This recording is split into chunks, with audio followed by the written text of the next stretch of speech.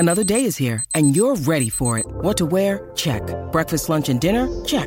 Planning for what's next and how to save for it? That's where Bank of America can help. For your financial to-dos, Bank of America has experts ready to help get you closer to your goals. Get started at one of our local financial centers or 24/7 in our mobile banking app. Find a location near you at bankofamerica.com/talktous. What would you like the power to do? Mobile banking requires downloading the app and is only available for select devices. Message and data rates may apply. Bank of America N.A., member FDIC. When you need mealtime inspiration, it's worth shopping Kroger, where you'll find over 30,000 mouth-watering choices that excite your inner foodie. And no matter what tasty choice you make, you'll enjoy our everyday low prices, plus extra ways to save, like digital coupons worth over $600 each week. You can also save up to $1 off per gallon at the pump with fuel points. More savings and more inspiring flavors make shopping Kroger worth it every time. Kroger, fresh for everyone. Fuel restrictions apply. If you look for it, every day has cause for celebration. Celebrate a friend for their promotion, baby wedding, life thing. Celebrate yourself for keeping the couch warm. It's no easy feat, especially if it's a big couch. Or maybe you just want to celebrate living in 2023, where you can get beer, wine, and spirits delivered from Drizzly in under 60 minutes without leaving said couch. So download the Drizzly app or go to drizzly.com. That's DRIZLY.com and get your favorite drinks delivered today.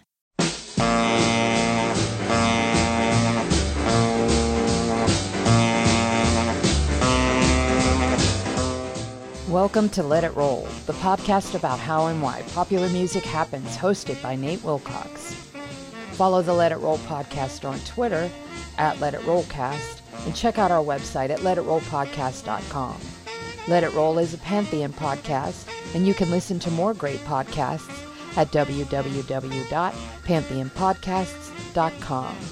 Nate uses AKG microphones and headphones. Today, author Joe Nick Petoskey returns to tell Nate about his book, Austin to ATX, the hippies, pickers, slackers, and geeks who transformed the capital of Texas. In this 2-hour special episode, Joe Nick tells Nate how musicians like Doug Sahm, Willie Nelson, Stevie Ray Vaughan, and the Butthole Surfers kicked off the transformation that turned a sleepy college town into ATX, the home of Austin City Limits and South by Southwest. Pop in those earbuds and enjoy.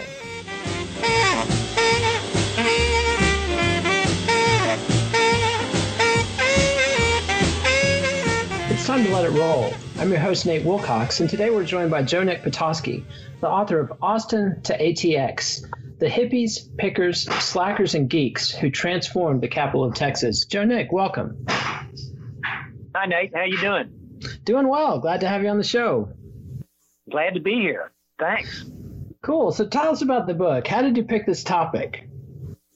Oh, after doing several books and a lot of my biographies that I did, Willie Nelson, Stevie Ray Vaughan, Selena, and actually the Dallas Cowboys as well, were all about places. Place had a really kind of determined the central figure of the stories I was telling. But I wanted to tell the story about the place that shaped me. And it's basically, my history with Austin is getting to witness the rise of whatever Austin is today as the world capital of all things alternative. And certainly all that Austin is today in 2020 is really informed by all these outsider events that go back to even to the late 1960s. But it really is pegged to music. It starts with music as kind of the creative force that led all the other creative forces that makes Austin what it is today.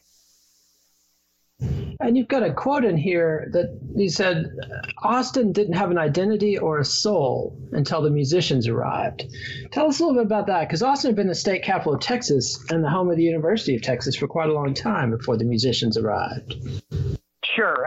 And look, there were always musicians around. I mean, this is part of the Austin stories. Music, going back to its founding, was part of the entertainment, amusement, and it was something that everybody did.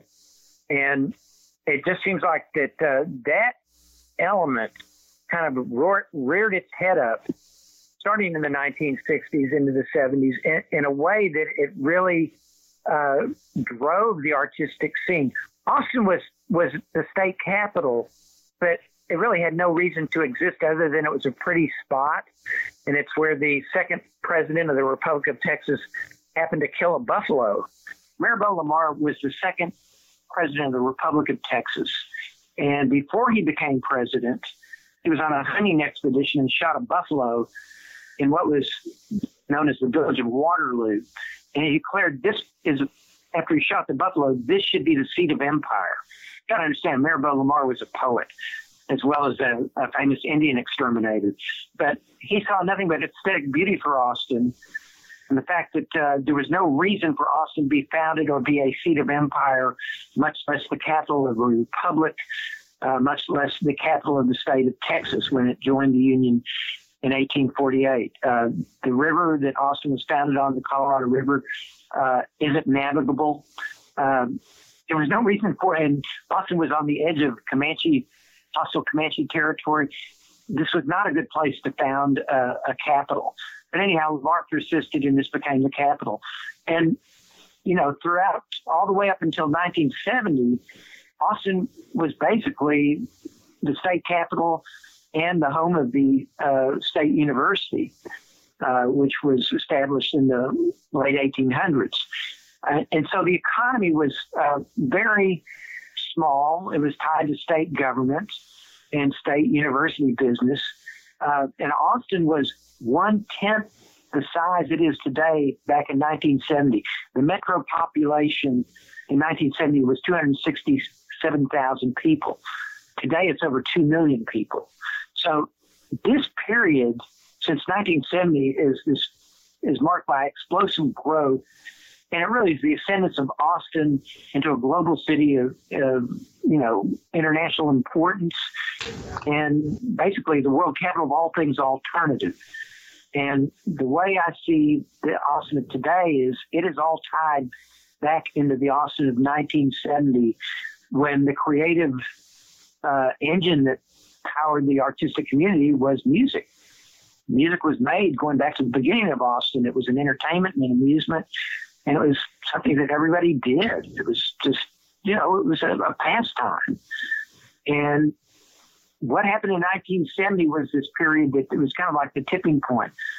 Up until then, if you were a creative and you were in Austin, it was kind of like if you went to the University of Texas and you graduated, you went somewhere else to seek your fortune. Austin, unless you got a job with the state or with the university, this wasn't a great place to start a career. But what it was a great place to hang and relax and enjoy yourself. Prettiest part of Texas, the most aesthetic beauty. Mirabeau Lamar really could see well what was going on. So all these things kind of conspired. That by 1970 there was this change that even the hippies, if you were an ambitious hippie in the 1960s, you left because there was greener pastures, and certainly in a place called San Francisco in California, maybe to a lesser extent in New York, that any aspiring hippies that had any ideas left. And that was the case of the creatives in the 1960s, including the underground cartoonist and poster artist Gilbert Shelton, the creator of the fabulous Furry Freak Brothers and Wonder Warthog. I mean, he was the pioneer of underground comics. And musicians. You had people like Pal St. John and taking his friend Janis Joplin to San Francisco to play music there, because in Austin there wasn't much going on. You had a few clubs, a handful of clubs, and you didn't have much else. You didn't have a concert scene. There was no business of music. Austin was a wonderful, sleepy little town. It was a great place to be creative and just kind of follow your muse, but it wasn't a place to get ahead. And starting in 1970, what happened is the hippie migration to San Francisco stopped, and people started moving into Austin rather than leaving Austin. And what started then built upon itself, and it began with music, and music basically conspired to build other creative communities like the movie and film community, the food community, where you have Whole Foods Market started in Austin. The biggest organic grocer in the world started in Austin. It was an Austin idea. So all these ideas were beginning to take shape in the 1970s and become something. But in the 60s, if you were good, you had talent, you left. And it wasn't just that you left. You tell some stories about people literally being run out of town. Well, famously, the Don Hyde, who was part of this, what I would describe as, where San Francisco and the countercultural in California was basically birthed by LSD. In Austin, it was peyote, which was a cactus that grows in South Texas, and it was sold as a decorative plant. But in the early 1960s, a lot of the hippies at the university, including Jim Franklin, who created famously the armadillo, it became the symbol of the Armadillo World Headquarters, and this guy Don Hyde, were all experimenting with peyote. And which was legal at the time. Exported peyote to San Francisco in the mid-'60s, took peyote out to San Francisco once the hippies figured out how to make mescaline out of peyote, and traded it for LSD. And Don Hyde brought back the idea of the dance hall of San Francisco that was going on in San Francisco. Dance halls like the Avalon Ballroom and the Fillmore Ballroom, in which psychedelic music was birthed. And, the audience and often the entertainers were all dropping acid. Well, Don brought that idea back to Austin and established the Vulcan Gas Company. But even then, like the very first psychedelic band on earth that's recognized as the creators of psychedelic music started in Austin, the 13th Floor Elevators. And they played Austin clubs. They recorded in Houston. But like anyone else who was different in Austin at that time, there wasn't critical mass. So the Elevators went to San Francisco, where they could play at the Avalon Ballroom and not get hassled. And similarly, the Vulcan did not last. By early 1970, it shuttered. And in fact, the Vice Squad told Don Hyde, who started the Vulcan Gas Company, "You've got 24 hours to get out of town. We don't know what charge we're going to bring, but we're going to get you if you don't leave," because they got tired of the hippie menace in downtown Austin. That was a Vulcan Gas Company. And it was a hippie menace because many hippies have told me and talked about it, and it was common knowledge. If you wanted to score acid back in the 1965 to 1970, probably the most dependable place in Texas was to go to the Vulcan Gas Company, and you could score.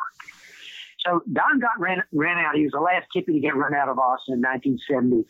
And it was just at the time when hippies quit leaving Austin voluntarily, and a few started drifting in. And famously, by 1972, when Doug Sahm, a musician who was from San Antonio, had pop music hits in the 60s with his band, the Sir Douglas Quintet, got popped for pot, found refuge in San Francisco.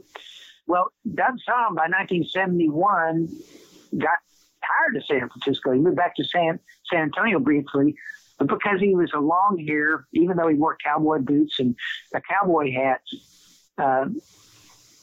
rednecks didn't like that.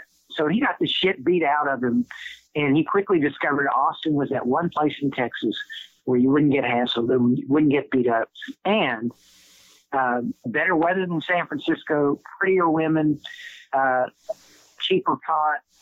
It was like a mini San Francisco. And Doug moving to Austin about the same time this old country music performer whose house had burned down in Nashville Christmas Eve of 1970.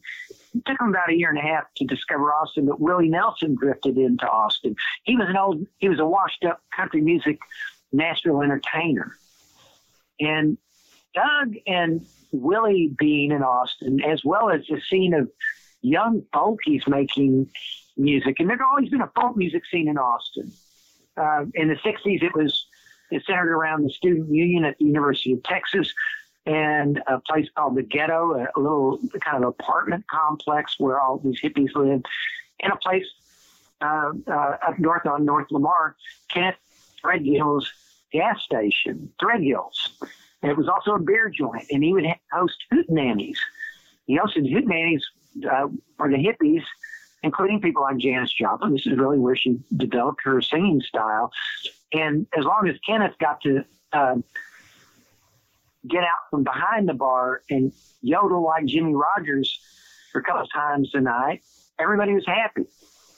So really, it was a small scene. But starting in the early 70s, folkies started putting on cowboy hats and drifting into Austin. And I mean, most famously, before Willie and Doug arrived, Jerry Jeff Walker and the Los Gonzo bands were roaring and kind of setting this whole new sound, laying down a sound as a foundation. Call it country rock, progressive country, redneck rock, but it's mixing up rock and roll and folk elements with country music. And so you had Jerry Jeff Walker doing this kind of wild-ass folk music. Jerry Jeff had been a folkie in New York and in Houston for a while. And he was joined by a couple other Texas folkies who had been working in Houston, which at the time had been in the 60s was the action. But famously, Guy Clark and Townes Van Zandt drifted to Austin. Austin became a cool place for all these musicians to make their music. No one thought they were going to get rich. No one was in Austin to make it, but it was a great place to work out your ideas.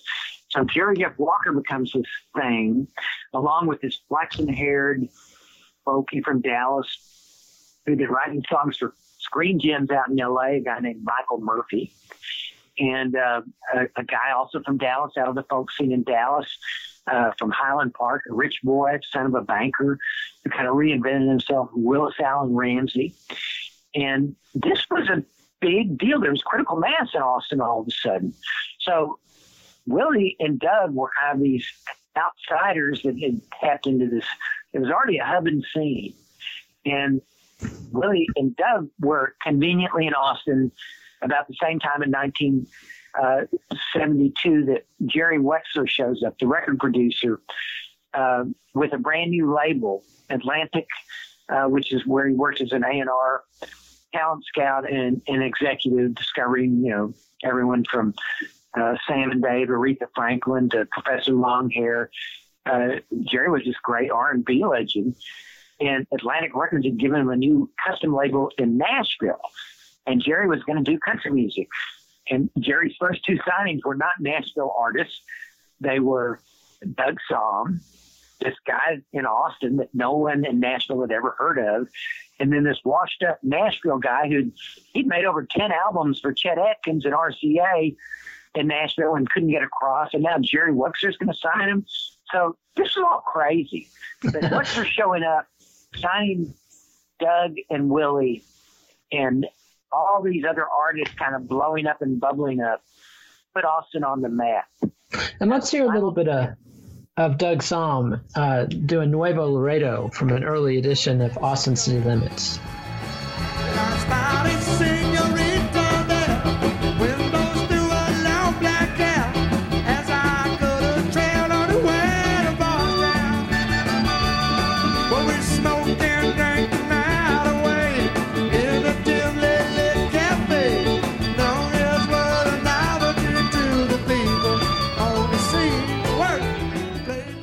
And that was Doug Sahm doing a mix of Tex-Mex and country and rock and roll, Nuevo Laredo on Austin City Limits. And we'll get to how Austin City Limits started up in just a second. But I want to talk about Armadillo World Headquarters for a little bit, because by the time Doug and Willie get there, there's a big venue. And it's not just local acts that are playing there, but national acts. Freddie King. Less than 3 months after the Vulcan Gas Company shuts down because they lost their lease, no one's showing up, and the club had been sold and resold. Eddie Wilson, this beer lobbyist who had worked as a beer lobbyist, a big old ex-Marine, decided he was going to manage the house band at the Vulcan Gas Company, shoot his headbands. And all of a sudden, his band that he was managing lost their gig. So he needed to find a new place. And one night he was taking a leak outside of a club in South Austin, and he happened to spot this building. He went to investigate, and it was this empty armory. And Eddie took the initiative to go find out who owned the building. And it was empty. It had been empty. And basically with about 20 friends of his and very little money, I think he got $1,000 from Spencer Perskin of Shiva's Head Band because they just signed a deal with Capitol Records. And Bud Shrake, the writer, who had just moved to Austin by choice, he was writing for Sports Illustrated at the time, gave Eddie $1,000. And these friends and Eddie basically opened up a concert hall called the Armadillo World Headquarters in August of 1970. And there was no business plan. There was no money. There was no real vision other than, wouldn't it be cool to start a place that's basically, place for music? And what the Armadillo became in a very short amount of time was the community center for hippies in Texas. There was an adjacent beer garden where hippies could hang out all the time and drink cheap beer, and there was live music there. There were house bands inside the Armadillo, which, by the way, was unair conditioned, and it was pretty trashed out. It was an empty old National Guard armory. But what the Armadillo did that no one else was doing was bring in music, and it wasn't just local bands, but touring acts. And I noticed them in 1971. I was a disc jockey up in working at a freeform radio station in Dallas, Fort Worth. And I started noticing that, bands that weren't playing Dallas and Fort Worth or Houston were playing Austin, and bands that I liked, like the Flying Burrito Brothers and Captain Beefheart and his Magic Band, Raikkoon. I mean, all these cool music acts were going to Austin. So I drove down and investigated. I met Jim Franklin and Eddie Wilson in early 1971 and saw what they were doing, and moved to Austin 2 years later in 1973. But I got to say that when I look at that, the Armadillo lasted until 1980. That's where I got my music education. It was college. It was better than college. It was fun, and it was this huge venue. And, the Armadillo stood out. It had a capacity of about 1,500 people. They could sit on the floor, festival style seating. But again, they brought in acts early on that no one else was bringing in. In its early years, it was called the house that Freddie King built. Freddie King was, Texas blues guitarist, and he was playing Chitlin circuit clubs, but he wasn't playing for white folks much. And for some reason, Austin, the Armadillo, and Freddie King became, best friends. And he was one of the first acts to regularly play the joint and pack it out. In 1972, Willie Nelson famously played the Armadillo, and the hippies lied down with the rednecks and discovered they had a common groove. They loved music, they loved beer, and even the rednecks discovered they kind of liked weed. And Willie kind of formalized this synthesis of country, rock and roll, folk, all these different sounds together. And of course, with Doug Soms present, Doug Soms flipped out when he moved to Austin, because not only was the Armadillo to play with, but he found basically his home base was a smaller, hipper version of the Armadillo out west of town called Soap Creek Saloon. And that was a place where road acts would play, roadhouse acts. I mean, it wasn't just Doug, which it was Doug's club, because Doug had his house was like less than 100 yards away. And he could play Soap Creek anytime and play any kind of music. So he could play with Freedom the Fire Dogs and play stone country music, or he could bring up his horn friends from San Antonio and play, Chicano rhythm and blues. He brought in Freddie Fender out of retirement to show folks what Tex-Mex music was all about. Introduced, Austin in the world to Flaco Jimenez. Doug was basically creating what we now call Americana music. He was this very multi-talented guy, sat on the knee of Hank Williams growing up in San Antonio, watched T-Bone Walker play electric blues guitar. He got direct transmission. And all of a sudden, all the kind of roots music he loved, he could play in Austin. This is the birth of Americana music, because it wasn't just Doug. By the time, Doug started playing at Soap Creek, Asleep at the Wheel, this swing band that's out in California after forming in the East Coast, comes and discovers this older audience that keeps telling them, you're playing our music. You're playing Bob Wills' Western swing music. So Fleet of the Wheels, no dummies. They moved to Austin because this is where the action was. And they found not only a younger audience, but an older audience. So there's all these elements, all these different, sounds and grooves that are being mixed up. And it's all happening in Austin. You have the Armadillo as kind of the touchstone for, you want to see any band worth a damn, this is where you go. And, it's not just Willie, it's not just Freddie King. It's like Frank Zappa discovers this audience like he didn't know existed before. So like, whatever Frank Zappa's weird mother invention music was, Austin became that. And it was just, all these different acts found their home here. Commander Cody and his Lost Planet Airmen, this kind of neo boogie swing band that played 40s and 50s music, became so big. I mean, they recorded their live album at the Armadillo, and the crowd sounds from that live recording were so over the top that other acts borrowed the audio of the crowd yelling, because you couldn't invent audiences like this. Austin audiences were enthusiastic and glad to see you. So all these elements come together, and then you can't discount the fact that Armadillo, unlike any other place outside of San Francisco, had its own stable of poster artists who created their own distinctive kind of poster art. Much like in the 60s, psychedelic poster art defined San Francisco in the music scene. You had these poster artists at the Armadillo that basically gave the music scene a look and helped put Austin on the map, as well as a radio station called Coke FM, which played a musical format, I guess we called it progressive country, Super Roper radio, but they played music that reflected what was going on in Austin.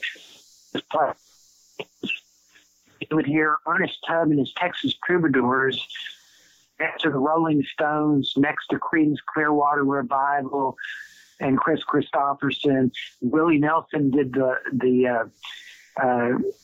did kind of the promos. He sang Mr. Record Man, but he sang I Was Driving Down the Road with FM turned on.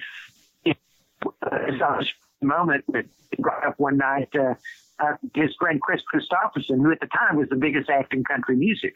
And Chris Christopherson started hanging out in Austin because it's a lot more cooler. It's cooler than Nashville. So you had all these elements coming together. And basically, again, by the end of the 70s, when the Armadillo closes, every musical tribe on earth just about has a community in Austin. And Austin is a music town. It's actually a lot cooler music town than L.A. or Nashville or New York, because there's no business, but there's a lot of music. And let's take a short break for our sponsors. We'll be right back and talk about Austin City Limits.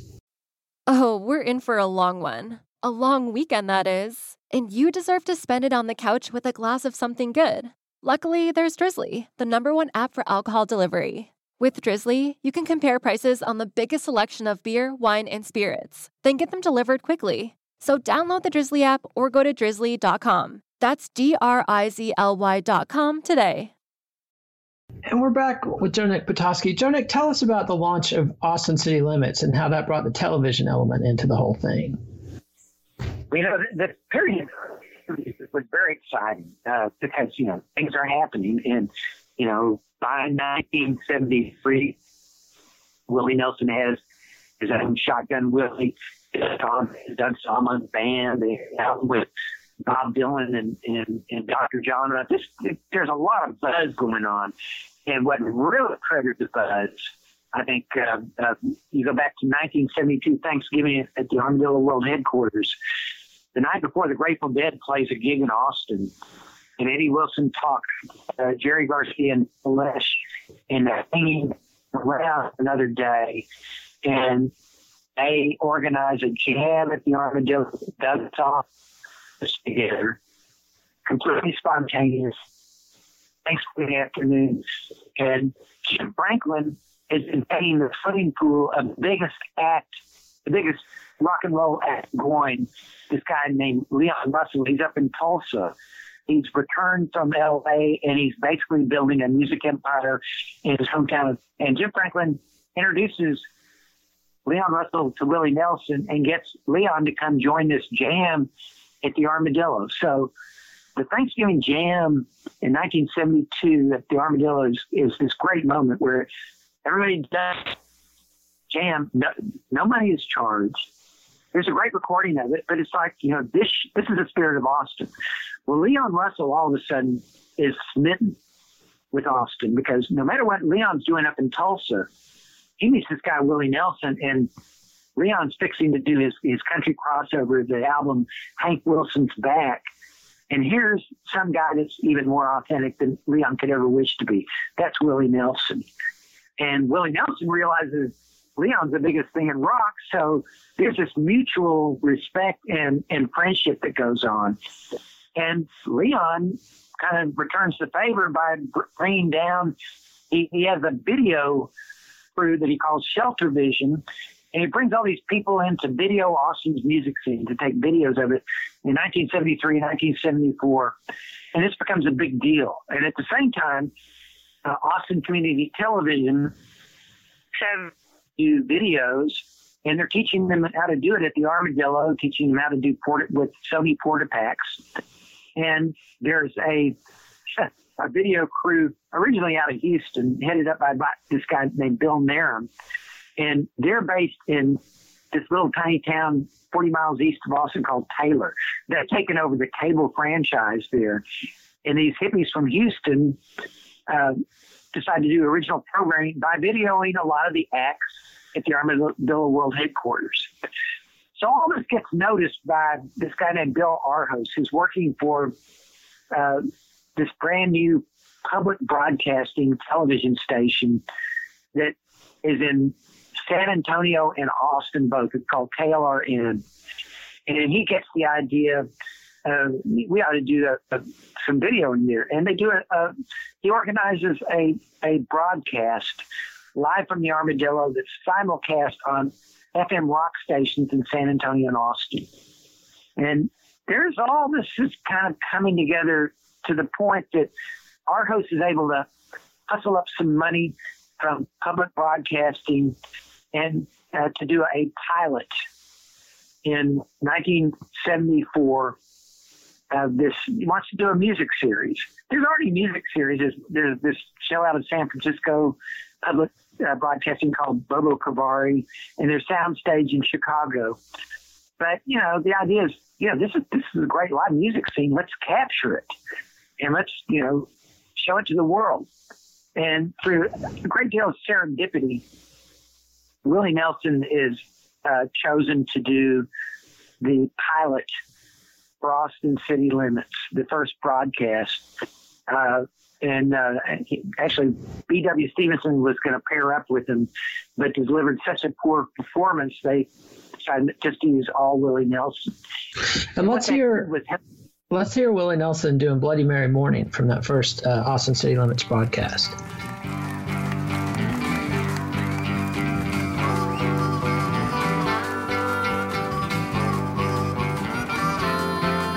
It's a Bloody Mary morning, baby, left me without warning sometime in the night.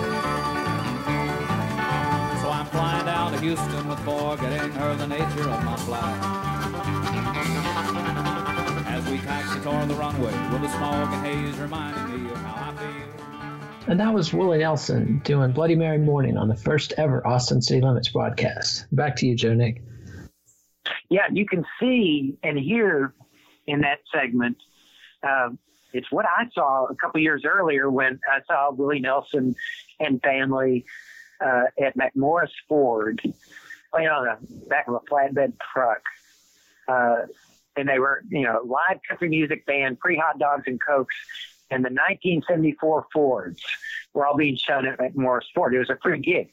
I didn't go for the hot dogs or sodas. I wanted to go see Willie Nelson. And it was such a traditional country music performance until they played Bloody Mary Morning. And as they're playing that, and when Willie starts taking off on that long extended guitar jam, my eyes went wide because it was the same thing I'd seen in the previous year when I saw the Grateful Dead perform and I saw the Allman Brothers perform with Duane Allman and Dickie Betts. This was like, this was jam music, except these were country cats that were doing jam music, and they were doing it just as good and just as intensely. And that was by the time Willie appears on Austin City Limits, this begins to coalesce. Willie Nelson becomes the figurehead of Austin music, and he's the figurehead of music in Texas. But it's not until he puts out the album Red-Headed Stranger in 1975 does his popularity translate outside of Texas. From about 73 to 75, Willie Nelson was a Texas thing, and hardly anyone else knew about him, but he owned Texas during that period of time. And you started seeing this, he had a jam band that would play 5-hour shows, and backstage there were 200 people backstage, and it was everyone from, state politicians to dope dealers, and they were all glued to Willie. And this is kind of when, the TV show starts selling Austin. When Austin City Limits goes on the air, and the first season in 1975 was pretty critical because Joe Gracie, who was the morning disc jockey on Coke FM, was pretty much the intellectual architect of what Austin City Limits would become, because he was instrumental in not just getting a Willie Nelson or a Jerry Jeff Walker or Michael Murphy or Willis Allen Ramsey on stage. He rounded up the original Texas Playboys, Bob Wills Band, the remaining members, and matched them up with Sleep at the Wheel. He got one of the most popular live acts to play Austin clubs, Clifton Chenier and his Red Hot Louisiana Band. They were on Austin City Limits. Gracie was hip enough to know what was going on, and I went out with Gracie to go see these Mexican dances out at the Rockin' M Club that when Flaco Jimenez was playing. We knew who Flaco was because Doug saw him put him on that album with Bob Dylan and introduced Flaco Jimenez to the world. So we was going out to these dances, and it was largely a Mexican-American or Mexican audience. And, there were very few Anglos in the crowd. But we went out to hear Flaco because there was this guy that was learning how to play bajo sexto guitar with Flaco named Ry Cooder. And Gracie and I were nuts for Ry Cooder. Gracie played the shit out of him on Coke FM. And here was Flaco Jimenez teaching Ry Cooder, how, he was by learning by experience. Ry was learning how to play bajo sexto, a very distinctive guitar, 12-string guitar that was the complement of the accordion and the Tex-Mex sound. And I remember when we first went out to go see Ry, but Flaco would introduce in Spanish to the audience, my good friend, Ry Cooder. And no one, they didn't even applaud. They just thought, oh, an Anglo guy learning how to play guitar, cool. So, Gracie really made Austin City Limits kind of set the standard on which it would grow and eventually become. It went through some years when it was basically, it was an apologetic show that would have one local band and one national band. And the joke around Austin was, it's Nashville City Limits. But, the fact of the matter is what it became was a showcase, the window of Austin to the world. And I met so many people that told me how they learned about Austin watching that program. And the fact is that program today is the longest running music program in the history of television. And it's a very different program today. But it started again with these simple ideas about showcasing what was going on in the Austin clubs. And live music remained throughout this period the basis on which all music is judged. The important thing was to go watch someone play live, and the important thing for an artist was you give it all you've got in front of these 100 people. And, whether anyone else hears it or not, whether it's recorded or you become famous, it doesn't matter. So, to be in Austin in the 70s and to to pay $2 here, young Stevie Vaughan play at the Continental Club, or, he's only $1 on Sunday nights at the Robe Inn, when it was $5 to pay the next night for the Monday night show with the Fabulous Thunderbirds. I mean, we were spoiled, man. And tell us, you're bringing up you're bringing up the leaders of the next scene, but I want to talk about the guy who kind of built the home that they blew up the blues revival out of, and that's Clifford Antone. Tell us about Clifford Antone, how he came to town and kicked off the blues revival in the 70s. Well, again, this early 70s period was things were just happening everywhere you looked. And, new things were popping up everywhere. In 1975, a club was opened downtown on 6th Street, which at the time was not a place where people went after dark. It was historically during segregation. 6th Street was the main street for minorities. There was Congress Avenue for the Anglos. The north side of 6th Street was for African Americans.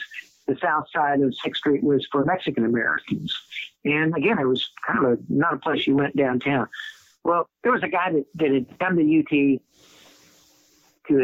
come to Austin to attend UT, got kicked out pretty quick because he got caught trying to smuggle weed in a car tire down on the border coming into Laredo. So instead of going to school, Clifford Antone was running Antone's Imports, his family's food import business. But I remember going in there somewhere around 74, I guess, to get something at the imports. And you had to go in the back of the store, and there was this guy playing his bass guitar along to blues music in the back of the place, clearly not interested in running his family's business, clearly more interested in playing bass guitar. The next year, Clifford Antone's opens up Antone's Nightclub at 6th and Brazos Street in downtown Austin.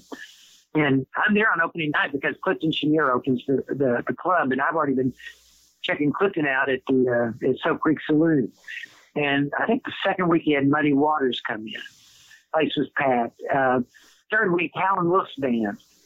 And I got to tell you, at first, Clifton packed the joint, this old furniture store, and Muddy packed the joint, but the joint wasn't always packed, but there was all of a sudden all these great bands coming in from Chicago and from, elsewhere in the South. And Clifford Antone opened up his nightclub as basically a reaction. And I remember he was saying, we're not hippies. We're not like those Cosmic Cowboys at Soap Creek Saloon, like that Doug Somm and my staff. We dress up. We look good. We're not a bunch of hippies. Well, I don't know if that was the case, but Clifford thought that by doing blues and presenting himself nicely, this was a reaction to the Cosmic Cowboy scene. And it was. And in fact, what happened is all of a sudden, it wasn't just a place for touring blues acts, but all the local acts that were basically playing toilets and shitholes had a nicer place to play, and Clifford paid his bands. So there were several young bands starting out, famously the Cobras, who were playing. They were one of the house bands at Soap Creek. They started playing at Antone's, and the Cobras were famous because they had two guitars. Denny Freeman, guitarist who would later go on and play with Taj Mahal and Bob Dylan, and Denny's younger mentor from Dallas, or younger protege from Dallas, Stevie Vaughan. And little Stevie was the brother of the guitarist that all the blues cats thought was the best in town. Jimmy Vaughan had been in a band called The Storm, but he put together a new band called the Thunderbirds, the Fabulous Thunderbirds, with this harmonicist from Detroit named Kim Wilson, a drummer from Fort Worth, Mike Buck, a friend of mine, a bass player from Houston named Keith Ferguson. So Thunderbirds started out and basically were one of the house bands at Antone's. And what was critical is when people like, let's say, Howlin' Wolf's band would come. Hubert Sumlin, the guitarist who played, was basically raised by Howlin' Wolf. Clifford would have Hubert hang around town for a week or two afterwards. And maybe he'd play on weekends with whatever band he was bringing in. But what he did was basically have a finishing school for young musicians. People like Jimmy and Stevie Vaughan, or Denny Freeman, Derek O'Brien. These young guitarists would not only be able to listen and hear these guys play and maybe even sit in with them, but they could hang out with them. And they could ask Luther Tucker, how did you do this? They had direct contact. And this is where Clifford was unwittingly, creating school. And, it became pretty quick. I mean, Albert King never liked screwing around with the hippies or white kids or playing white kid gigs. He'd take his money and go. But there was this puppy dog that started hounding him on the very first time he pulled his bus up to the curb. And not only was this puppy dog eager and nice and solicitous, but he played, thick wound strings like Albert did. And he had the same kind of muscular fingers that Albert did. And so Albert, where he wouldn't mess around with the young white kids much, he took a shine to Stevie Vaughan and started every time he'd come to town. He'd take time out and hang out with this young kid, and they would talk shop.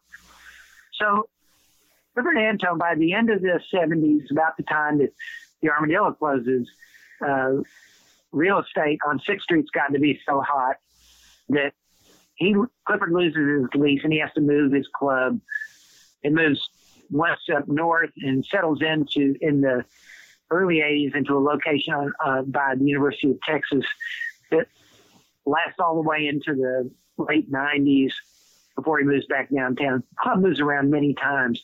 And oddly, by the end of its run on 6th Street, although Clifford said he wasn't going to do any of that hippie shit, he discovers Doug Somm knows T-Bone Walker guitar better than Jimmy Vaughan or Stevie Vaughan or Derek O'Brien or any of these people.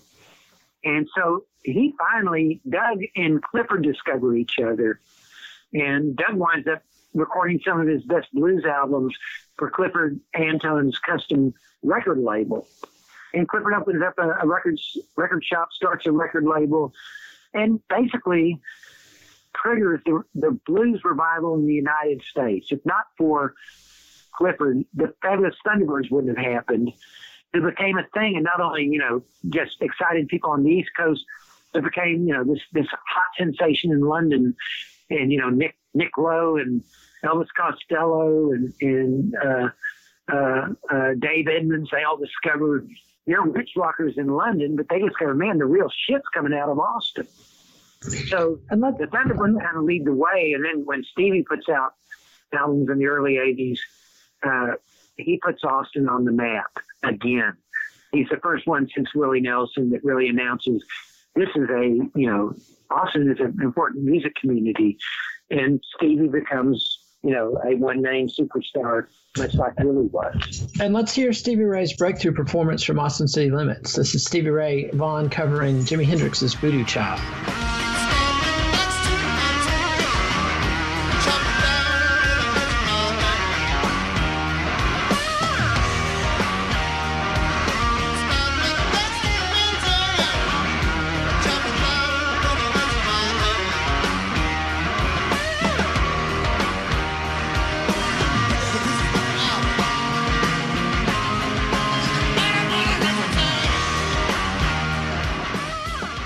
That was Stevie Ray Vaughan and Double Trouble on Austin City Limits performing Voodoo Child. And I know that's the first time I saw Stevie Ray Vaughan, and it really blew my mind sitting up there in Borger, Texas, seeing somebody not only playing authentic blues, but playing Hendrix-style rock and roll. I think I was about in 7th grade at the time, and just discovering the Doors and Jimi Hendrix and 60s rock. And here was the real thing, and totally just blew us away. And by the time I think it aired, yeah, can you hear me, Joe Nick?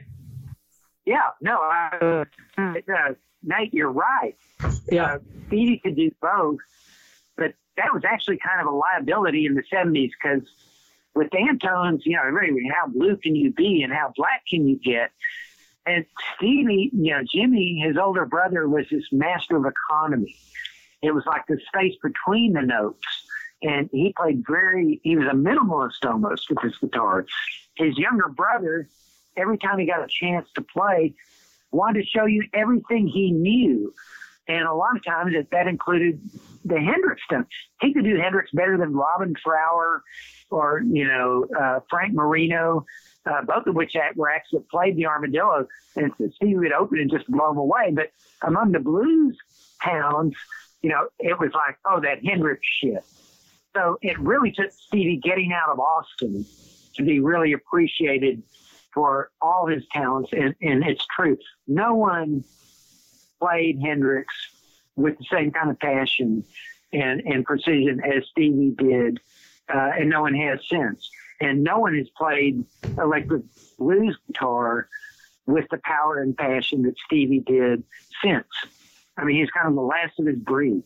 There have been many that have followed in his footsteps, but no one got that direct transmission, and I think it shows now.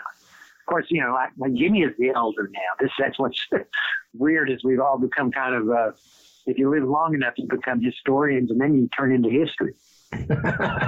It's coming for everybody. And Joe Nick, we're going to have to wrap up our first hour here, and I hope to get you back on to talk about the Birth of the Austin Chronicle, South by Southwest, and on into the 90s and the ACL Festival and the whole thing, and get Austin where it is today. So, Joe Nick, thanks so much for coming on, and that's it for this half of Let It Roll. Welcome back. We're continuing our conversation with Joe Nick Petoskey about his book, Austin to ATX, The Hippies, Pickers, Slackers, and Geeks Who Transformed the Capital of Texas. Joe Nick, welcome back. Thanks for having me back, Nate. Glad to be here. It's a pleasure. And we left off, I think we were talking about the rise of Clifford Antone's blues empire and the blues revival that happened in Austin with Stevie Ray Vaughan and his brother Jimmy and his band, the Fabulous Thunderbirds. But something else that was going around the same time was the end of the Armadillo World Headquarters. Yep. The Armadillo World Headquarters closing New Year's Eve 1980 was kind of the end of a fantastic decade, musically speaking, because Austin became this, a music capital. And every music tribe that there is was represented in Austin by 1980. And the Armadillo, which had been struggling since the very beginning, was actually making money. They were turning a profit, and really the breadth of music they were bringing in, because, my first exposure to the Ramones, to the Clash, to Elvis Costello, to so many Talking Heads, so many different bands, and then, mainstream bands. And then the weird stuff that they did, like Roy Buchanan, the guitar virtuoso, or hearing Old and New Dreams, the band that played with the revolutionary jazz cat Ornette Coleman. All these things were happening at the Armadillo. So every music tribe in Austin could go see a touring act, the kind of music they liked. The Armadillo featured it. So its demise was very disappointing in that the people running it had gotten their acts together. Unfortunately, real estate had become such an animal. It was creating such instant wealth, people flipping land, doing deals where they just turn a piece of property over in 30 days. Well, the owner of the land, the Armadillo, M.K. Haig, decided to pull the plug and saw more opportunity in erecting a 12-story office tower where the Armadillo was.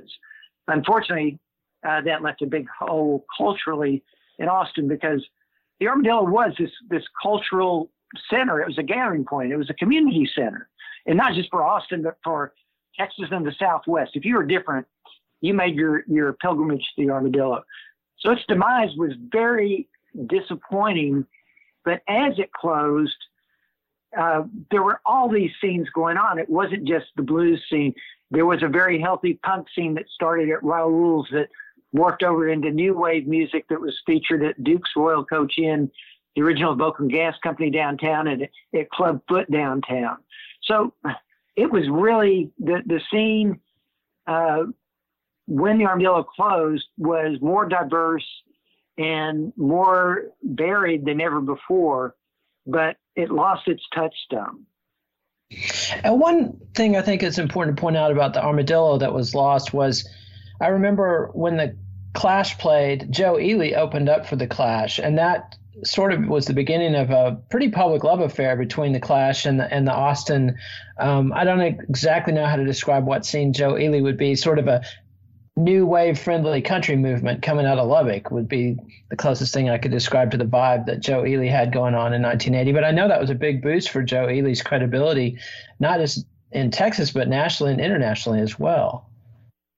Well, Joe's the band that Joe started in Lubbock with Lloyd Maines, Jesse Taylor, Pawnee Bone, all those good players, was a country dance band that just happened to be, super fueled and charged up. They rocked up country in such a way that they did not succeed in their albums that they recorded in Nashville for MCA Records. They weren't hits, but as a live band, there probably wasn't a better band. They were like a roadhouse band, and they could have been the best band in Texas at that time. So when they pop up and they tour in London and play a few dates, the Clash, they click right in. The Clash is making this kind of revolutionary, taking roots music and punk rock and reinventing music. And they saw Ely doing the same thing. And it was really a case of both bands looking at the other and wanting what the other had. And the Clash were definitely, romanticized the American mythic West. And when they came to Texas, when they came and hung out with Joe Ely's band in Austin, opened up shared bills with them in Austin and in Lubbock as well, they were kind of like fantasizing, realizing their dream.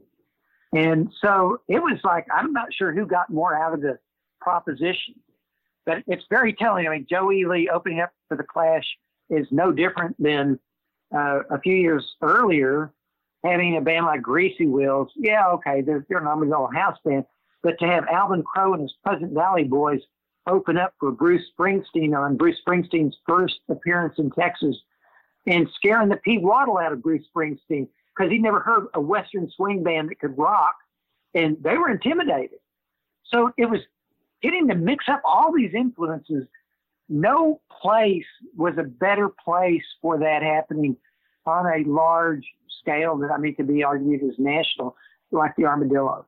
And its demise was, the people who ran it were idealists in many ways, and they had, they weren't just there to run a business and make a profit. And pretty much concert promotion since in Austin, although there have been some pretty storied clubs that have followed, most of the larger venues, Austin became just a generic concert city with the Bass Concert Hall, the Frank Irwin Arena. Shows there were not much different than shows in an arena in Houston or Dallas. It really, what the closing of the Armadillo also underscored was the importance of clubs to the vitality of Austin music and basically defining Austin music scene.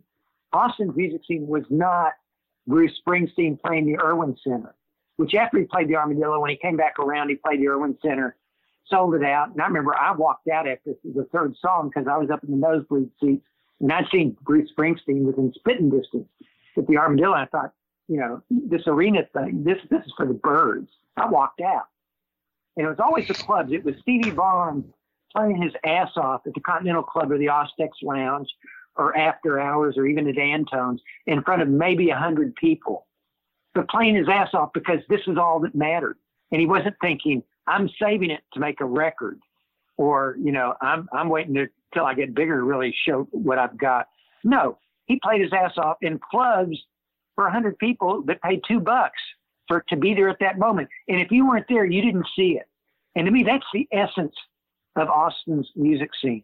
By 1980, Austin was recognized internationally as a roots town for music because all this country music had come out, that Willie Nelson and all the progressive country people had started.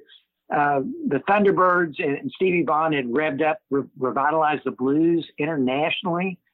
The punk rock and the new wave scene produced a lot of national acts that were, nationally significant, from a band I managed, Joe King Carrasco and the Crowns, to the Big Boys and Scratch Acid, and, another band I managed, the True Believers, and the Reavers and the New Sincerity movement. All these things were happening out of Austin, and they were happening for the wrong reason. No one was trying to get rich. Everybody was in Austin to make music because they could, and they could make music the way they wanted to make it on their own terms without worrying about placating the so-called industry, because there was no industry. And let's go back a little bit to that Raoul's punk scene before we talk about the new Sincerity bands, because the punk scene in Austin, I think, was the first time since the 13th Floor Elevators that Austin was on the cutting edge of innovations in rock. And it was not just a punk scene, it was one of the craziest, most outre scenes in the whole United States. I mean, you had two of the biggest bands, the Dicks and the Big Boys, with openly gay frontmen. You had the Butthole Surfers, who were complete freaks and one-offs, and Scratch Acid, who was coming up right on their heels, almost as weird. Talk about that a little bit and how that interacted with the roots and progressive country and frat boy scenes going on in Austin at the time. Well, just like the blues scene that Clifford Antone created was his reaction against progressive country. You know, we're going to dress nice and we're going to look cool. The punk scene was a reaction against all other scenes. And it was basically, you know, start your own band, put out your own fanzine, do it yourself. And when the punk scene started around 1978 in Austin, I mean, it was, I remember judging a battle of the punk bands. And ironically, it was won by a Dallas new wave band called the Nerve Breakers. But second place went to a band called the Violators, which were interesting because they were all women. They were all girls, except for their bass player, Jesse Sublett, who was a bass player. And Jesse had his own band that he started after the Violators, which were probably the most popular punk band on the roll scene, the Skunks. They were a power trio. But the Violators were interesting because they were led by two women in particular, Carla Olson and Kathy Valentine, both of whom left Austin to seek their fame and fortune in Los Angeles on the punk scene. Carla had a band called the Textones that Kathy played with for a while. Kathy broke away and then started playing with a band that became the first all-female band of any significance in the modern era, the Go-Go's. So there were a lot of elements that early on, 78, 79, most of the punk scene, to me, and I was managing Joe King Carrasco, and Joe King managed to sneak his way in as a punk because he was doing Tex-Mex Nuevo Huevo, and the owners of Raoul's were Chicanos. Joseph Gonzalez understood what Joe King was doing, even though the punks didn't. The punk scene in Austin early on was pretty generic. They were getting all their cues from New York, you know, people in black wearing leather and dyeing your hair black, and a little bit of influence from LA and San Francisco. But what the Austin punk scene had that no other punk scene had was an elder. And that elder was Rocky Erickson, the founding member of the 13th Floor Elevators, who had some rough sledding because he'd gone into the Rusk Institute for the Mentally Insane, got a lot of electroshock therapy, didn't come out the same. And he started his own bands in the mid-'70s. But when Raoul started up, he started hooking up with the Nerve Breakers from Dallas, and probably most famously with a band of ringers called the Explosives. And Cam King and Waller Colley, these guys had been playing with Jerry Jeff Walker's band. They were actual musicians that knew better. But, you know, they cut their hair, they spiked up their hair and wore skinny ties and passed off as new wave. And they're actually a great backup band for Rocky, because Rocky was this link between the punk ethic of the 1960s, when punk rock really started with all the garage bands, and with his band, the 13th Floor Elevators, and link that up with the punks of the late 70s, the punks that were inspired by the Sex Pistols and the Clash and the Ramones and all these other bands. And Rocky's presence changed the dynamic of the scene markedly. I mean, Rocky was out there. He was an extremist. And I think that extreme element, when you go back to 1978 or 9, when Phil Tolstead, the leader of the band, the Huns, who were a very extreme band and doing what they thought they should do, were so disruptive that a policeman interrupted the performance, telling them to turn it down. And Phil Tolstead famously kissed a cop and got arrested. And that kind of set the table for bands like the Big Boys, who were just so imaginative with their visuals. Randy Biscuit Turner was really kind of he had to say a similar aesthetic to David Byrne, the Talking Heads, or maybe the guys in Devo, that he saw music visually. And the Big Boys wasn't just a driving performance, a punk band that happened to integrate funk into their punk, but they were always doing crazy stuff visually. And that kind of set the stage for, a Scratch Acid, which was just like, how extreme and how over the top can you get? And all of that was a continuity that really, that period of punk lasted briefly into the early 80s, before in Austin it became the New Sincerity, and it was another kind of rock and roll. And that was the True Believers, Zeitgeist, the Reavers, Doctor's Mob, a whole new wave of bands that came out of a club called The Beach near the campus of UT. But interestingly enough, punk never died, because Scratch Acid in particular and the Big Boys became very influential, especially on the West Coast, with the West Coast punk bands. They were kind of giving those bands on the West Coast and record labels like the SST, they were dropping cues to like the next wave of punk. And just as that punk started revving up, and came a band out of San Antonio of Trinity University students. They played a little bit in San Antonio, but there was no punk scene. I mean, they could play in front of 30 friends. They came up to Austin and tapped into this audience, and the Butthole Surfers took the punk ethic and elevated it and took it to an extreme, both sonically and visually, that no one could rival on earth. So in the late 80s into the 90s, if there was something called punk rock anywhere in the world, the arbiters of that kind of punk rock were the biggest band of that ilk, and that was the Butthole Surfers. They were brilliant. They were scary. No two shows alike, and completely over the top. I had the pleasure of early on, when the Buttholes started breaking, of interviewing their lead singer, Gibby Haynes, with his father, who I knew growing up in Dallas, Fort Worth. Gibby's father, Jerry Haynes, was a kiddie television show host named Mr. Peppermint. And Mr. Peppermint was this goofy guy with a big smile that always wore this bowler hat and striped sport coat, and was just kind of like so, square and silly and gentle. And Jerry's son, Jerry was also an actor, but his son Gibby was a chip off the old block that took every cue that Jerry had set and basically put a devious spin on it. They were a wicked band to witness, because you never knew what was happening or what was happening. I remember one show at Liberty Beach. I took my son, who was like not even a year old, and they were running a film while the Buttholes performed of some guy getting his teeth yanked down, a black and white film, and it was horrible, and it made you squirm. But that's the kind of band they were. So there is the continuity between Rocky Erickson and the 13-Foot Elevators in the 1960s with the Butthole Surfers, which takes you into the 21st century. And no punk scene can claim that kind of linear history that Austin can. And let's hear a little bit of the Butthole Surfers. This is off their first full-length LP. This is the Butthole Surfers doing Mexican Caravan.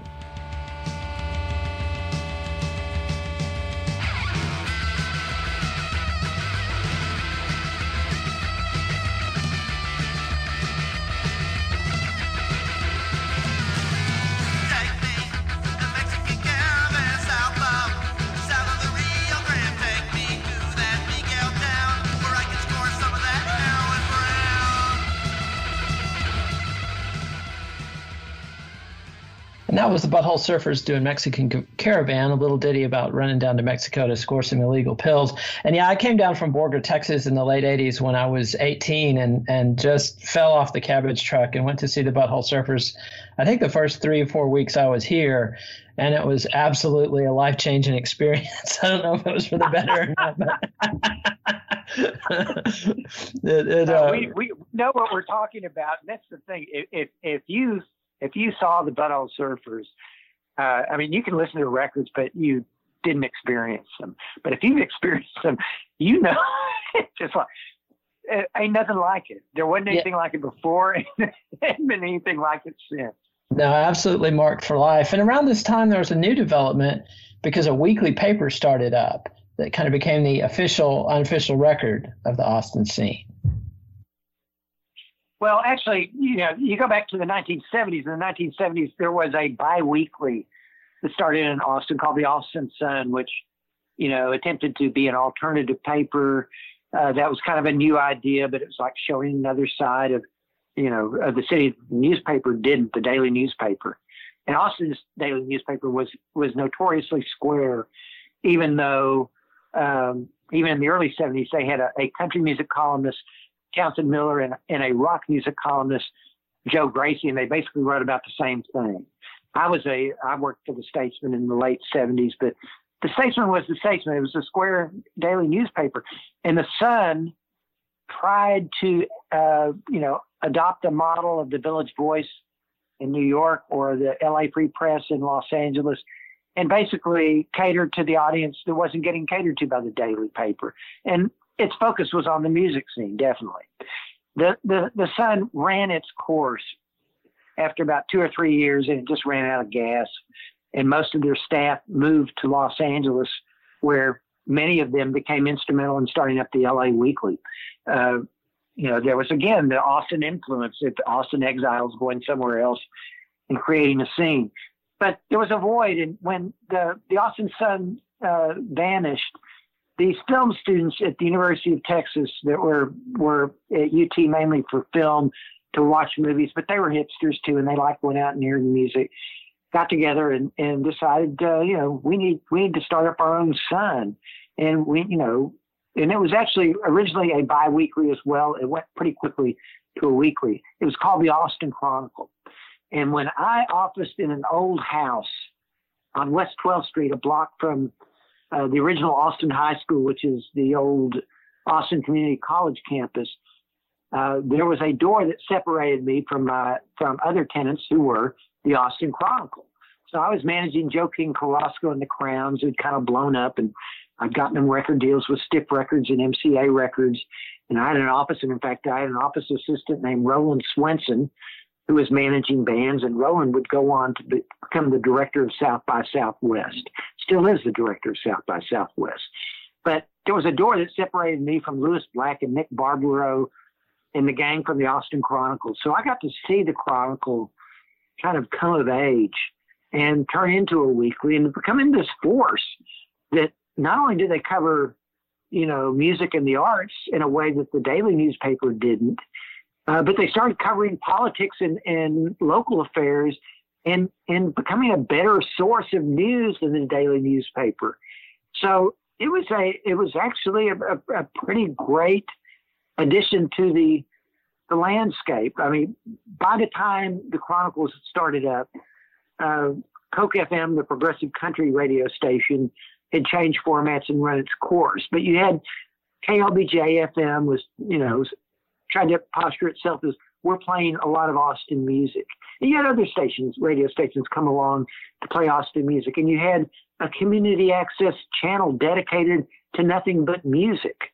I mean, no other city had a music channel that just showed videos of local acts. But, you know, Austin did. But of all those media, there was no media that had the influence and really basically started this change where all things alternative in Austin became mainstream. I think the first touchstone was the Chronicle. It became a mainstream publication and one of the most successful alternative weeklies in the United States. And it was very influential. In fact, these characters at the Phoenix New Times, who basically started they bought up all these papers, Westward and in Denver, the Dallas Observer, the Houston Press. They ended up buying the Village Voice in New York and the LA Weekly. They had a standing offer to the owners of the Austin Chronicle. Anytime you guys want to sell, we want to buy. But the owners never wanted to sell. In fact, they kept the Chronicle. And because the Chronicle Chronicle became not just a champion of music, but a champion of film and a champion of local independent film in a way that no other media was doing. And basically, the Chronicle identified the independent film community that was growing up in Austin. And Lewis Black was very helpful early on with these two independent filmmakers, Lee Daniel and Rick Linklater, who started the Austin Film Society, basically as a means to watch more indie films. And then they became filmmakers. And similarly, the Chronicle was very critical, and not just film and in music, but the Chronicle was the institution that launched South by Southwest. And you can't talk about Austin, you can't talk about alternative culture globally without talking South by Southwest. Absolutely. And it was originally designed to feature Austin artists, but it quickly grew into much more than that. Well, the whole purpose of South by Southwest, it goes back to, I like to cite back to standing on the parking lot in 1979, parking lot of Raoul's, and being lucky enough when my band, Joe King Carrasco and the Crowns, were just starting out, we got lucky to get some opening slots to probably one of the two most popular bands on the Raoul's punk scene, and that was a new wave band called Standing Waves. And their manager, Roland Swenson, I became friends with. And Roland and I would sit out in the parking lot during breaks and discuss, how do you get your foot in the door? Your band's making a recording. How do you get that to the record labels? And, what labels are signing independent bands, or anyone interested in what's going on in Austin, in New York or LA? And I really think it was kind of those conversations.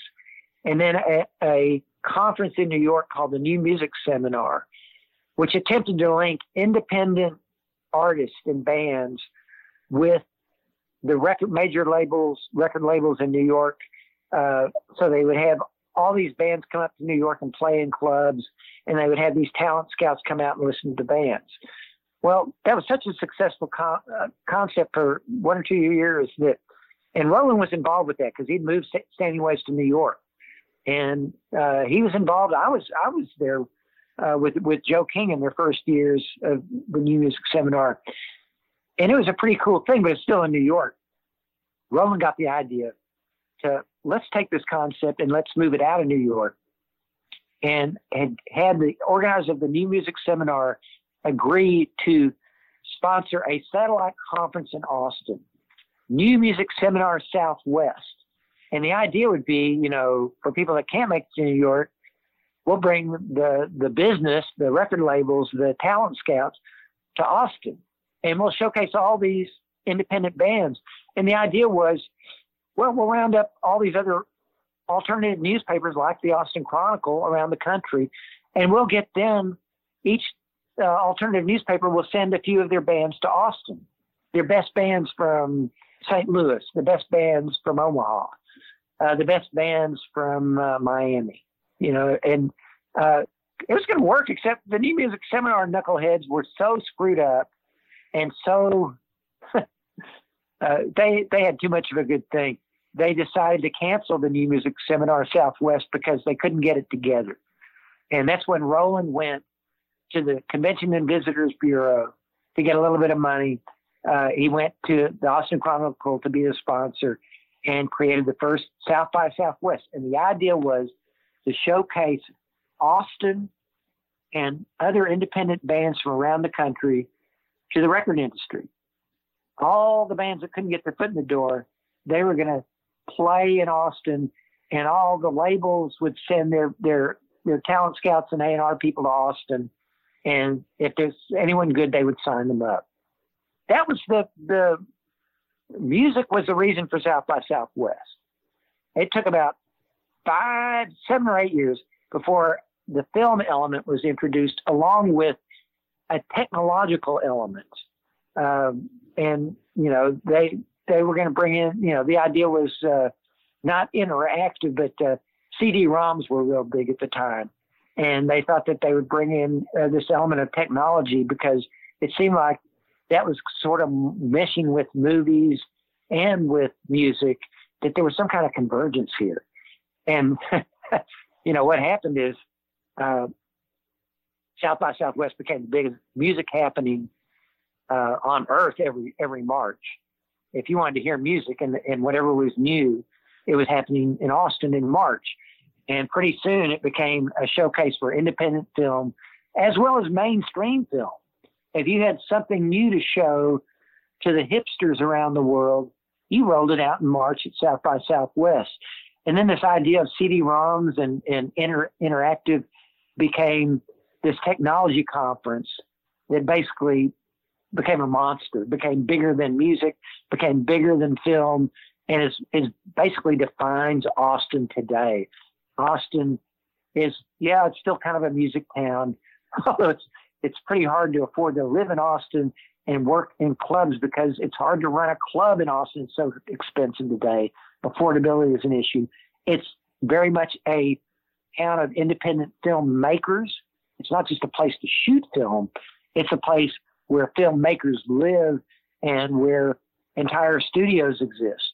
And Rick Linklater started that up with Robert Rodriguez and with Mike Judge, and it's just grown exponentially since. But the technology end has become whatever is new and shiny and, the technology world wants to roll out. It's at South by Southwest. The very first Airbnb was rented at South by Southwest by the founder of Airbnb. Jeff Bezos attended South by Southwest early on to see what this technology thing was all about. Famously, Twitter was rolled out at South by Southwest. So every year there are these technological innovations that are rolled out. I don't know about it for probably, it takes 6 months to a year for it to trickle down to someone like me to understand what's just happened. But that all started with music. And now it's, whatever the new shiny object is, technologically speaking, it's in Austin. So all these things go back to these simple ideas. Hey, wouldn't it be cool if we could get our bands, our creative people in touch with the business people that make things happen? And that's what's happened. But what's also happened is the business end has grown to the point, it threatens creativity. It threatens music. And if the affordability issue didn't present a challenge to Austin, and it is a challenge because your creatives can no longer afford to live in the city. They have to move out to the suburbs or to smaller towns. And when that happens, you turn into kind of like it's a desert. It's like San Francisco, great city, but the creatives don't live there. They have to live somewhere else because they can't afford to. Manhattan, the creatives moved out a long time ago to Brooklyn, then to Queens, and they're moving all these other places because they can't afford to live here. And that's a challenge for Austin in the 21st century, one that's been recognized. But to have that challenge and to be facing it, and it's severe, it's recognized, and all these task force, the mayor recognizes it. Gary Keller Williams, the biggest real estate firm of its kind in the world, based in Austin, he realizes it. But what are you going to do about it? And then to have the COVID, you can do carry out restaurants, but you can't run a club for music. Everything about Austin's club scene has been challenged and diminished and maybe destroyed by COVID-19 and affordability conspiring together. And what happened? Let me jump in for a second. Let's hear from our sponsors real quick, and then we'll come back and hear. There's a couple more developments before we shut the door on Austin that I want to ask you about, and we'll talk about those in just a second. Does picking an outfit have you running a little too fashionably late? We get it. Great taste takes time. That's why Drizzly, the #1 app for alcohol delivery, has your back with the largest selection of beer, wine, and spirits delivered in under 60 minutes. Convenience never goes out of style. So if you need to spend some extra time in the mirror instead of at the store, download the Drizzly app or go to drizzly.com. That's DRIZLY.com today.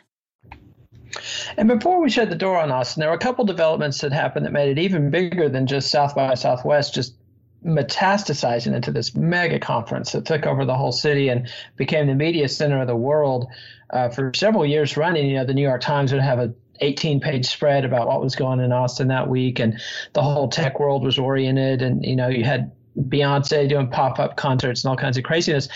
But around the same time, you had Austin's most famous athlete get involved with our old friends from the Austin City Limits and create an even bigger music festival. The role of Lance Armstrong tends to get diminished because although he was a 7-time winner of the Tour de France, he cheated and was caught. He lied and was caught. He doped and was caught. And it was one of the great, disgraces of a media figure, of an international celebrity, in decades. And it was our guy, because after Willie Nelson and after Stevie Vaughan, the next celebrity to blow up out of Austin was oddly a guy that was a cyclist. And no one, bicycles weren't that big. Bicycle racing wasn't that big. But this guy was so over the top great. And of course, he was storied because he'd come down with cancer, beat cancer, and then he wins all these Tour de France, the premier bicycle race in the world. And he's ours. And so Austin being Austin, and, even though it doesn't have a whole lot of history of cycling and all that, Austin immediately embraced Lance Armstrong and the idea of being an active rec athlete. That kind of mirrored Austin. Austin has always been a great outdoors community. It hasn't been, except for University of Texas, it's not much on professional or team sports. But things like cycling, running, this is the Ladybird Lake Hike and Bike Trail is one of the busiest running trails in the nation.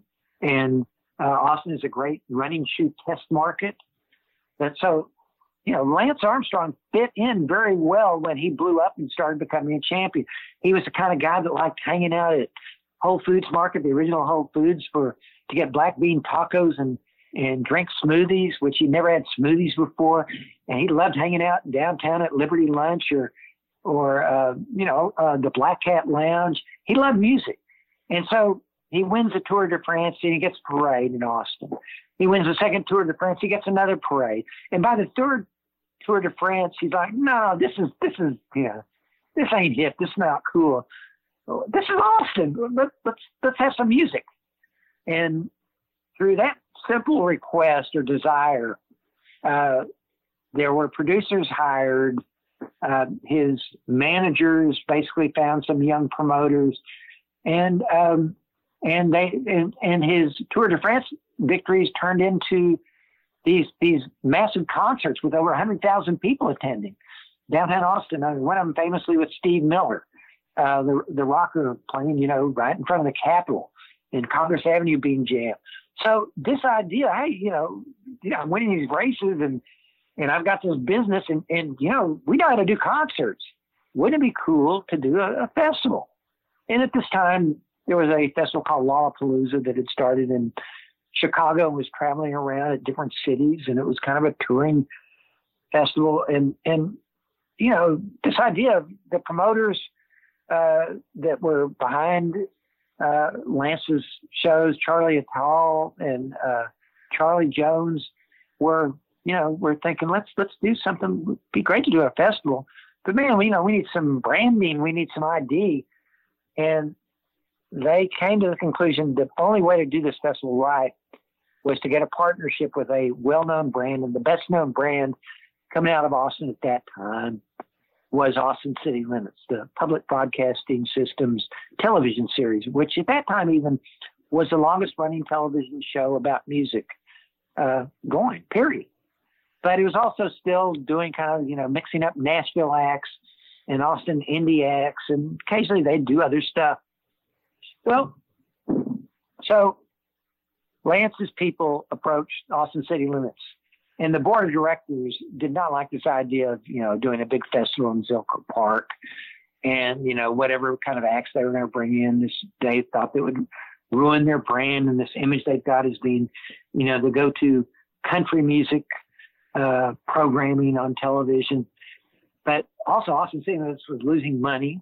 Every year they would always be scrambling for a sponsor, and they wouldn't even know if they had a season. They would always have to be hustling for money. And they were doing shows at the University of Texas in their communications building, Studio 5A. It was still going on. I'm sorry, I believe it was Studio 7A.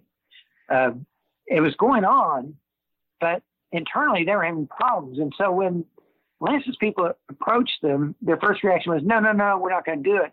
And Lance's people, look, we can use your name to sell our festival. We can invest in your program. And so basically this trade-off allowed the first Austin City Limits Festival to be promoted. And Lance Armstrong was there to introduce the bands. It was hands-on. And conversely, this festival, which by the third year was drawing 75,000 people a day, and pretty soon they'd have to expand it not just to 1 week from one weekend, but they have to do 2 weekends. It became so successful that Austin City Limits was able to move downtown to the W Hotel, which is being built, to have their own theater, the Moody Theater, which is a performing concert venue as well as a television studio, and to expand their vision. The same producer has produced Austin City Limits since 1978, Terry Lacona. And so he's been responsible for a lot of that Nashville City Limits programming that ACL underwent in the 80s and 90s. But Terry also, once they got the infusion of financial support from Lance Armstrong's people, expanded the vision of Austin City Limits.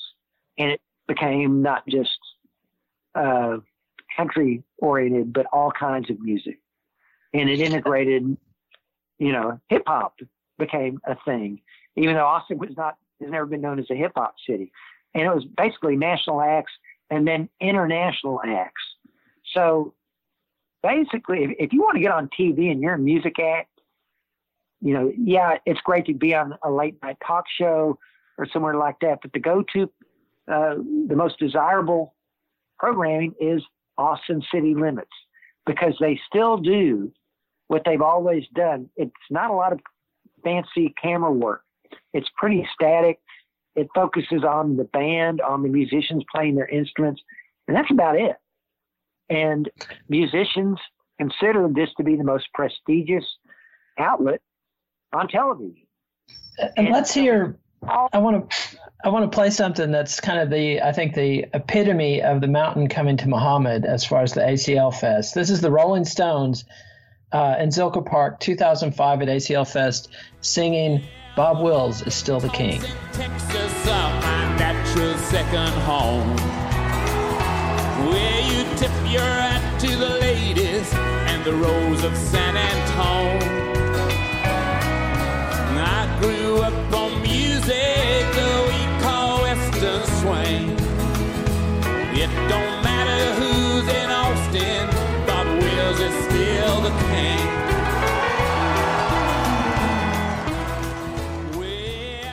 And now it's Mick Jagger singing Waylon Jennings' famous anthem to Austin, "Bob Wills is Still the King." I mean, that was some moment, I think, as an Austinite, seeing the Rolling Stones come to town and cover one of our favorite songs. That to me was kind of the apex of Austin as the massive media happening. Yeah. The thing is to do a Bob Wills song. Look, the Stones have always had a soft place in their heart for country music. And I think of Faraway Eyes or Wild Horses Couldn't Drag Me Away. And that's always been Forever Thus. So for them to pull out that song, no one would have expected it. And I'll be honest with you, probably I'd say a good chunk of the crowd had no idea that was a Waylon song, much less who Bob Wills ever was. That's so true. But maybe they went home and Googled it, or maybe even Googled it on their phones right there at ACL. But you had ACL blow up, but also you still had some acts coming out of the Austin scene in the 90s and 2000s that made their mark. I'm thinking in particular of Fastball and Spoon. Yeah, there was a whole, Nate, I'm going to call you on it, and you're going to have to do some editing here, but I need to point out that the Rolling Stones did not play, they played Zilker Park. The Rolling Stones did not play ACL Fest. All right. I can sit with that correction. In the 90s and into the aughts, there was a whole another wave of rock music that kind of popped up out of Austin. And I think probably most famously is the band Spoon, who I love the fact that Britt Daniel and Jim Eno from Spoon both came out of technology. Britt Daniel worked at Motorola. I'm trying to remember where Jim Eno worked. But, these guys came to Austin because of the technology, but they were music cats. And so they used technology as kind of their, they paid the bills so they could start this band Spoon. It became probably the most iconic Austin rock band of the 90s into the 20 teens. Another band, Fastball, established some kind of notoriety, mainly because they had a hit single. And it was a great single called The Way, which was based on a newspaper clipping about a couple that had Alzheimer's and were lost, and they couldn't find their way home. And they took that and basically toured the world with it. I mean, they had a couple other singles that were mildly successful. Their album sales were never that, but Fastball did have, punched through with some pop hits, much like Sean Colvin did. Sean Colvin had pop hits that were, chart singles. But Austin's never been much of a singles town, even going back to the, 80s and 70s. Probably, one of the most successful acts to come out of Austin was a cover band that played, covers a popular song called Christopher Cross. And, had a big, huge hit with Sailing and Ride Like the Wind. But that had little to do with Austin. It was a bunch of technical musicians that put together a pop song and basically made it big out in LA. That didn't have a lot to do. It was not informed by Austin's scene or the core of the music community, other than the fact that Christopher Cross, Fastball, and Spoon all honed their chops in the clubs. That's where they learned how to play. And Austin doesn't mind taking a little retroactive credit for the yacht rock shine that's come to accrue to Christopher Cross in retrospect, although at the time he was an absolute critical pariah.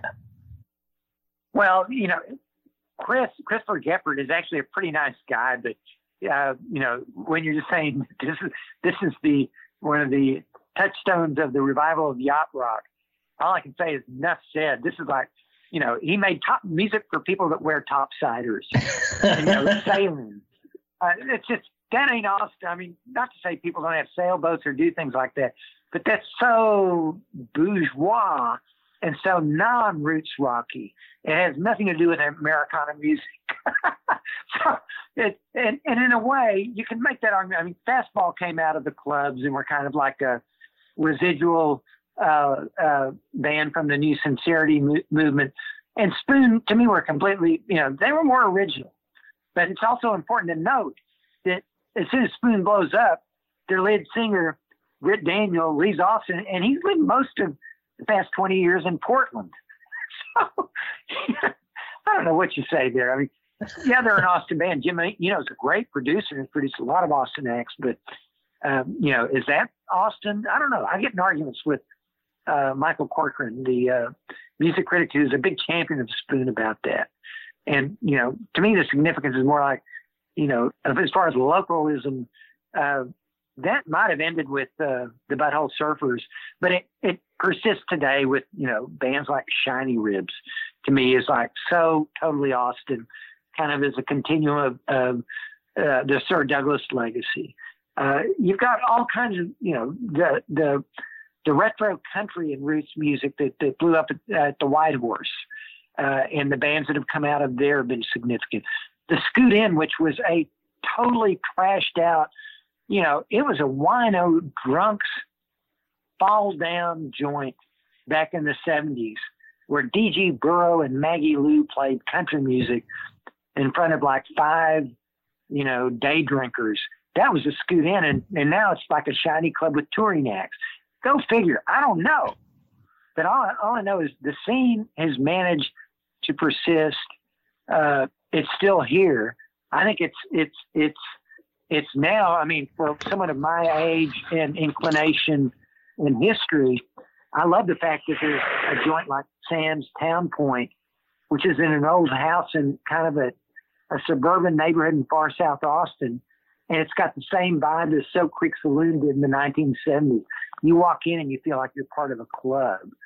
And you've got, Ramsey Midwood, the owner, is a great, singer-songwriter, very wry lyricist. But, he has all kinds of cool bands. And Jesse Leger, who's this Cajun accordionist, he's hanging around there with there's another Cajun accordionist in Austin, Charles Ray Thibodeau, who's from Beaumont down in southeast Texas. His band plays some of the most authentic Cajun music you will hear anywhere, including in Lafayette or New Iberia or Opelousas, Louisiana. And he happens to live in Austin. And that's Austin today. It's like Robert Plant moving here for a few years because he's dating Patty Griffin, and they're living together. And it's, it's a kind of town he can live in. I'm thinking of the drummer for King Crimson lives out here in Wembley. Ray Wiley Hubbard's kind of a retiree. He lives a groovy little life.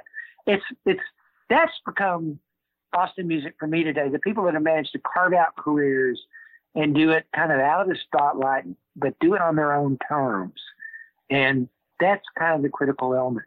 They're still doing it because they want to be creatives, and they really don't give a shit whether they can get rich or not. Getting rich is great if it happens. But, if you're not Jimmy Vaughn and kind of, who is now the living legend of blues, if you're not Jimmy Vaughn, well, maybe you're Gary Clark Jr. So Gary Clark Jr. is probably one of the best known electric guitarists in the world.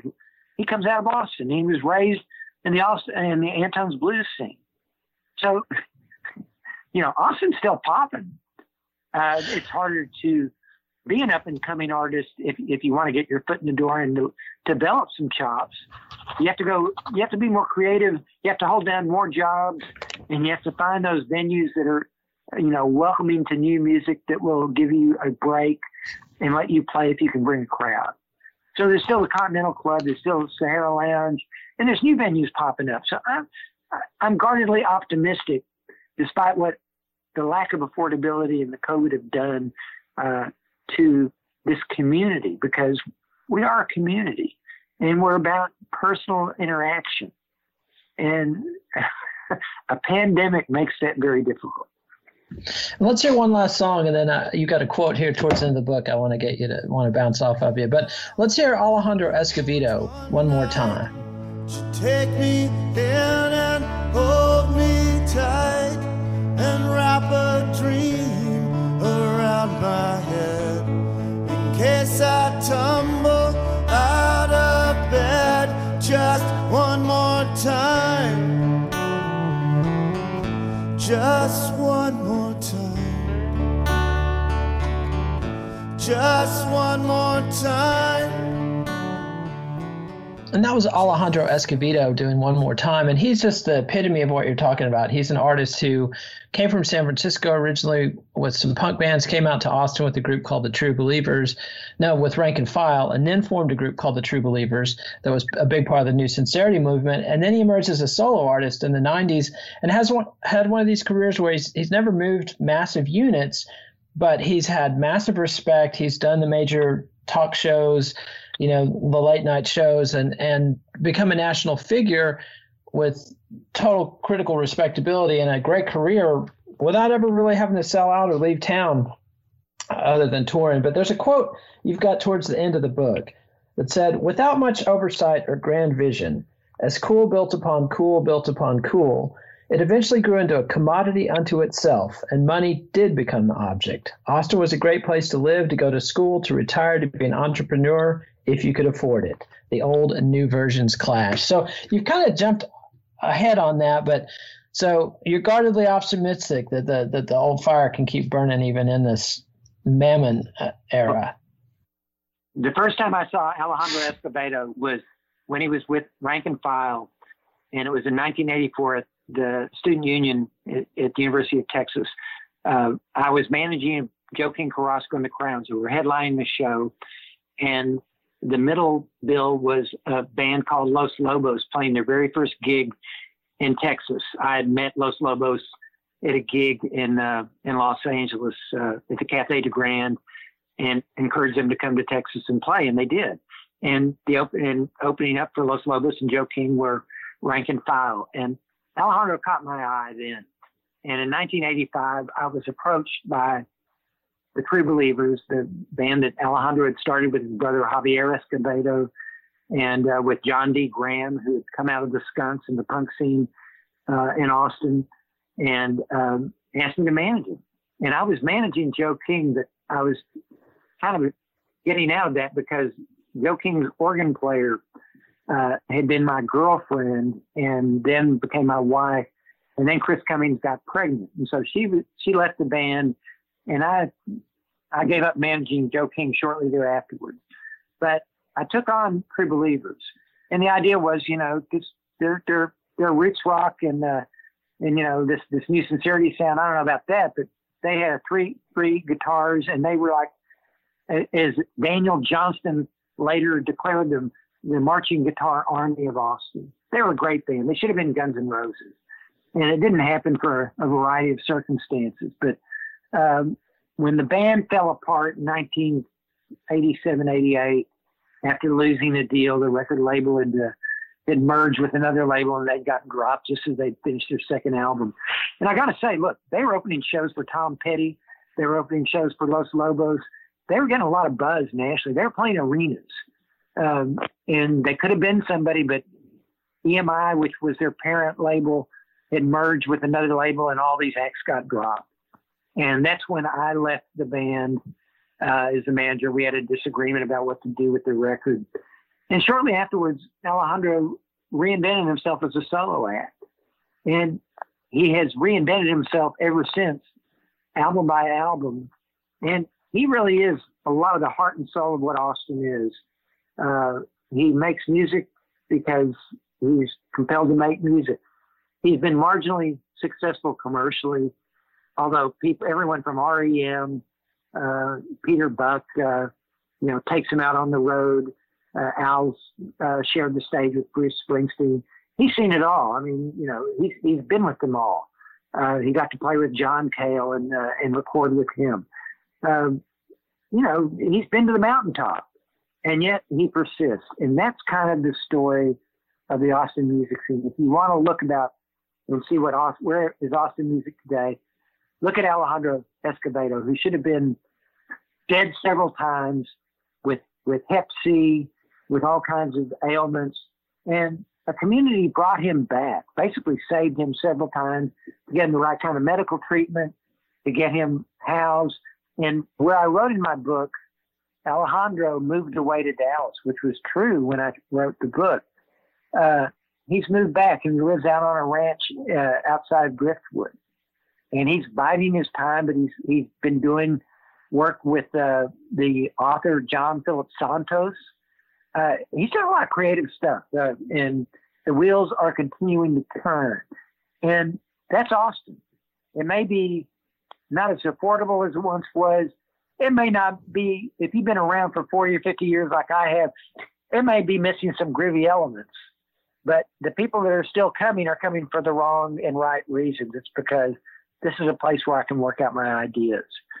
The people that are coming for jobs, they're not the people that are going to add to Austin's reputation or embellish the creative community. It's the people that come in spite of the ability, in spite of money, to work out their ideas. That's Austin. And as long as those people keep coming, I think we're going to be okay. When they get overwhelmed and outnumbered by all the people that are coming just because this is a great place to make money, well, then Austin becomes Dallas or Houston or anywhere USA. But as long as that creative core remains, just like as long as the Continental Club is still open, as long as there's a Barton Springs, as long as there's cheap beer and cheap pot, or relatively inexpensive pot, Austin's going to be okay.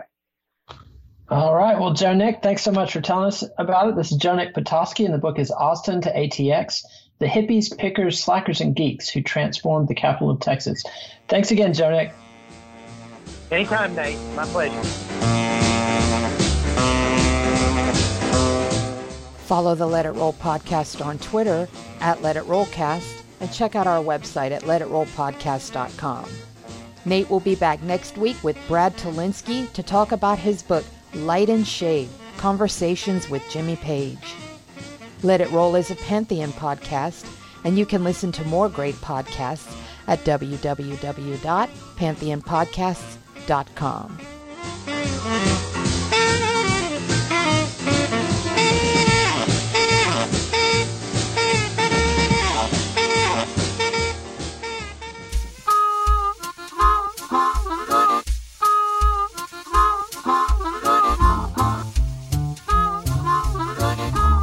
Austin to ATX, The Hippies, Pickers, Slackers, and Geeks Who Transformed the Capital of Texas is published by Texas A&M University Press. Please support our show by ordering via the Amazon referral link on our website, letitrollpodcast.com.